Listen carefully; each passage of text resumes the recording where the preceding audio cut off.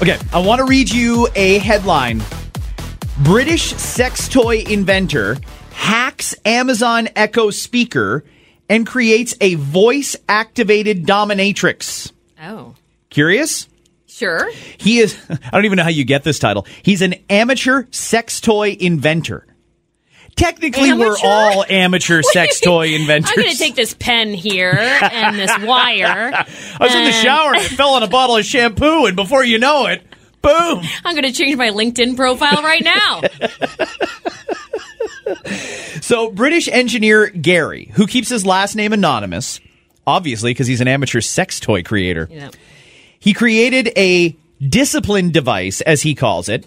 So he used an electrified dog collar and an Amazon Echo Dot speaker. He calls it Mistress Alexa. So this gadget that he MacGyvered up here basically will use the shock collar to give you an electrical shock in your privates as part of the whole dominatrix routine. Wait a minute. The shock collar goes around the dick? You put it on your dick, or you'd wrap it around your V or whatever. So you strap this thing on, and then basically you get ready for the abuse. So you have to say, Alexa, punish. You know, there's always a code word to trigger these things. So Gary, who built the device, has posted a tutorial video on YouTube. If you want to search this out, feel free. It is for other sex toy enthusiasts to build their own dominatrix technologies. He did an interview with Engadget, and he says a simple motherboard that is popular amongst amateur coders will allow you to do this. He stripped the business end of the collar down, so you don't actually wrap the dog collar around your dick. You just take the electrical charge part out of it and you stick it on your privates. And then once you don't conform to whatever you've asked Alexa to tell you to do, it gives you a shock. And apparently there's people roaming the earth right now that get off on this shit. Look, honey, I can finally stop sticking my dick in the outlet. Honey, never again will I screw the wall plate over there, because I've got this now.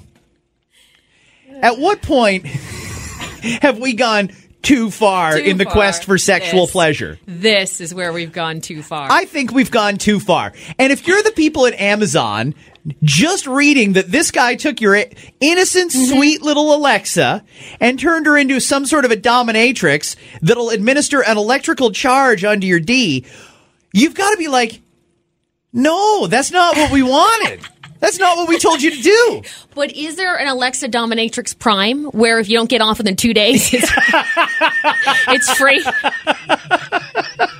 Because that's what I might want to be. Alexa, I'm still waiting. Is there a customer service number I can call? I feel bad for Alexa in all of this. Right. Alexa's an unwilling participant in this whole charade of sex toys and dog collars and stuff like that. Alexa wanted no part of that. You know, and it's funny. I'm glad I read the details on this. And Scott, me too. I'm glad I read the details, because if I had just read that headline, I might think to myself, really? Somebody screwed an Amazon Alexa? Yeah. I would think they just sort of stuck the dick in the machine. Yeah. No. They actually took it apart, created some weird motherboard thing, and allowed that to send an electrical charge to a dog collar on your penis. Or your vagina. I don't know. I mean, girls, I suppose, could use this too if you're into being dominated. Sure. Isn't there kind of like a spoiler alert factor here, though? Because you would have to tell Alexa what to tell you to do. And then you intentionally have to not do it in order to get the shock, which is what you want anyway. Why don't you just go get a car battery and a coat hanger and just jam it up your ass? By the way, that's been done. It probably has. That's been done. Probably has. I have friends who are nurses in the ER. That type of thing's been done. It's amazing. They probably see all kinds of stuff. All kinds of stuff. Give me an example. What are some of the stories they told you? I might have said this on air once, but a lava lamp up the ass. What? A lava lamp. No. Picture it. I can picture a lava lamp. Yeah, it starts off small and gets bigger as the time goes. It's like a rocket ship. Yeah. Yeah. With stuff inside there that probably shouldn't go anywhere near the human in internals bodies. And it was up so far that this man had to come into the emergency room and get it removed. Okay, but the ergonomics of it all, I mean, here, let me put my leg up on the desk for a second so I can show you. you can't pull something out of there that looks like that. It's just not a shape. Your arm doesn't bend that way. So he probably did need a professional's assistance. Oh, he needed help. Yeah. And you wonder how long he'd been there trying to get it out and all the tactics he had chosen to take in to try to get it out before. Honey, do we have any butter? I'm going to need more than this. Don't come downstairs. Just tell me if we have butter. So the best are the excuses, though, because at that point, look, the nurses are there to help. Maybe we should put this out as a PSA. Maybe you like doing those kinds of things. Okay? Sure. To each their own. You know, I'm not going to be Judge Cat right now, but I will inform you that it's easier on the nurses who are not really there to judge you as a human. They're just trying to help you. Just be honest, because they need to know the whole backstory before they help you remove the objects. Right. They just need to know so they know there's not going to be any issues when they attempt to remove this.